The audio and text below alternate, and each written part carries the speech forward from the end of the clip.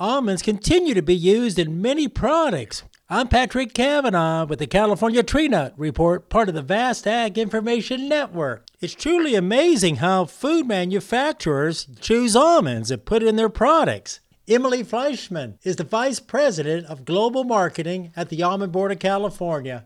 Well, we continue to see expansion of new items across the world as it relates to almonds. So continued growth in non-dairy, especially in developing markets.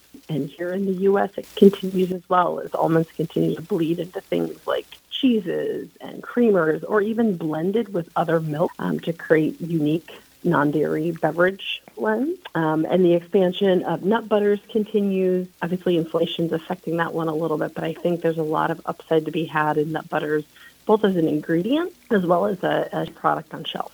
That's Emily Fleischman. She's a Vice President of Global Marketing at the Almond Board. In more news, Mel Machado, Blue Diamond Growers Vice President of Member Relations, says to reduce the risk of another train wreck happening in 2024, growers need to take an integrated approach to navel orangeworm management, beginning with winter sanitation this winter. Really try to get out there and shake those mummy nuts off the trees before it's too late. And if you can't do the entire orchard, at least do part of it. With the Ag Information Network, I'm Patrick Cavanaugh.